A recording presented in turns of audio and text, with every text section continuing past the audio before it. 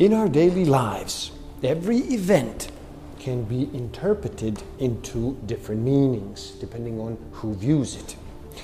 It is not the event itself, but the meaning we attach to it that will affect the quality of our lives. When something happens to us, we see it and we hear it through our filters, then immediately attach a meaning to it. On the surface, this process seems quite automatic. In fact, it only seems automatic because we have been well trained or conditioned to behave in this pattern throughout our lives. If we analyze it, we can actually separate the process to be observation and evaluation. Now, definition of observation: the action or process of closely observing or monitoring something or someone. As an example, she was brought into hospital for observation.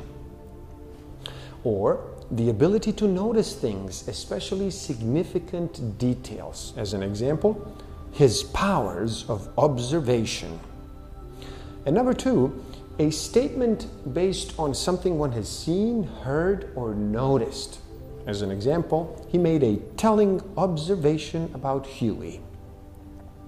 Definition of evaluation: the making of a judgment about the amount, number, or value of something, an assessment.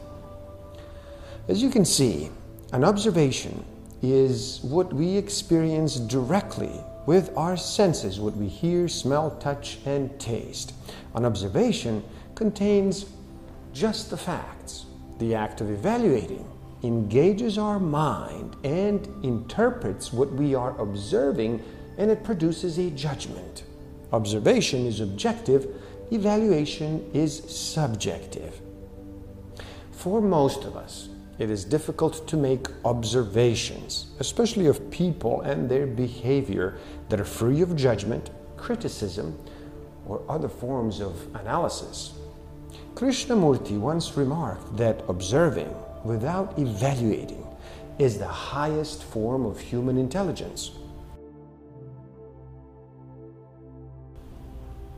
The effect of mixing evaluation with observation is that we are projecting our judgments onto others. This will only trigger the defensiveness and resistance in the person we are talking to. It will reduce the likelihood that others will hear our intended message.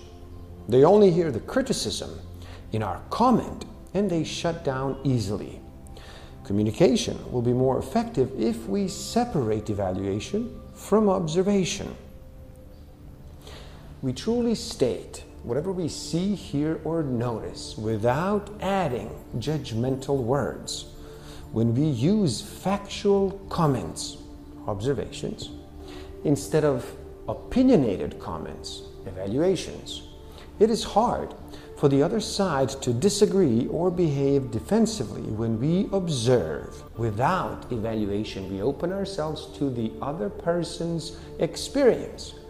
It opens us to questioning, wondering about what is alive in the other person, instead of assuming that we know. Evaluation versus observation. My boss is procrastinating around this decision, versus my boss told us she would announce the decision by last week, but we still haven't heard.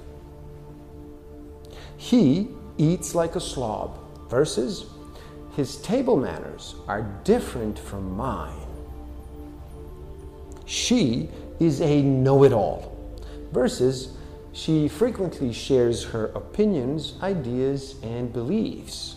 Evaluations versus observations. He's a lazy drunk, versus he lives his life differently from me and he drank 6 bottles of beer. Susan is the most generous, kind, and loving person I know, versus Susan frequently gives gifts and spends her time volunteering in various charities. evaluation versus observation. John is such a pain, he's always bossing me around, versus John frequently tells me what I should do. And finally, he seldom agrees with me, versus the last 3 times I said something, he said the exact opposite. If we want to separate observation from evaluation, we need to make observations that are specific in terms of time and context. One common pitfall in stating an observation is to use the following words: never, always, excessively, too much, all the time, and a lot. These words invite a debate instead of a connection. A clear observation establishes a common ground. It helps us remain open to clarification and serves to keep the doors to communication and connection wide open. To become more aware of observations and evaluations, practice the following. As you go about your day-to-day activities at work or at home, become aware of your language. Are you observing or are you evaluating? In your conversations, pay close attention to how and when you observe and how and when you evaluate. And finally, think about someone who is difficult or challenging for you and of someone with whom you get along very well. What is your observation of these people? What is your evaluation of them? These are the times when being able to distinguish between observations and evaluations is most helpful for staying self-connected and in both building and rebuilding a connection with another. It takes practice to not respond out of habit. So next time you are triggered, do the following observation practice. Number 1, stop. Number 2, breathe. Number 3, notice. What are you telling yourself? What stories are you believing about yourself or the other person? Write them down so you can see them outside of your head. And number 4, what actually happened? Write it down and try not to use any evaluations, interpretations, or judgments. Write down simply what happened, as if you were capturing it with a video camera and what video camera would capture. Observation: she is wearing something I would not wear. Evaluation: she looks bad in that outfit. Observation: he does that differently than I do it. Evaluation: he does that wrong. Observation: this is difficult for me. Evaluation: I am bad at this. We all compare, often without realizing it.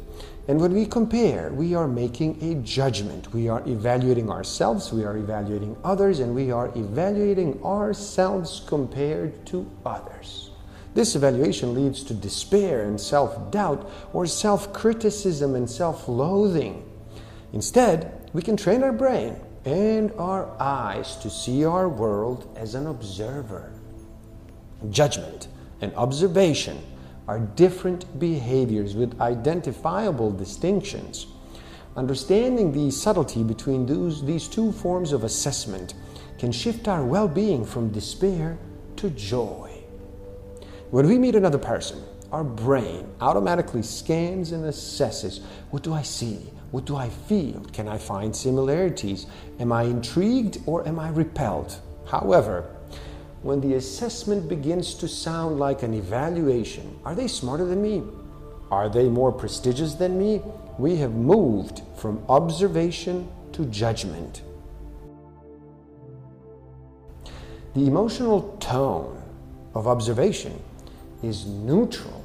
You scan a situation and simply notice what your direct experience is telling you without creating a story behind it or searching for meaning behind it.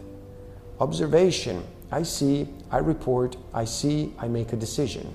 Judgment: I see, I evaluate, I see, I compare. The human ability to hold a standard in our mind as who we aspire to be is incredibly adaptive. We evolved as a species because of our ability to make observations and express what we see through language. Yet, how we see observation or judgment and how we internalize the language objectively or with polarity has an enormous impact on our well-being. You see, I am simply the observer and not what I have observed, or even worse, my judgment of what I have observed.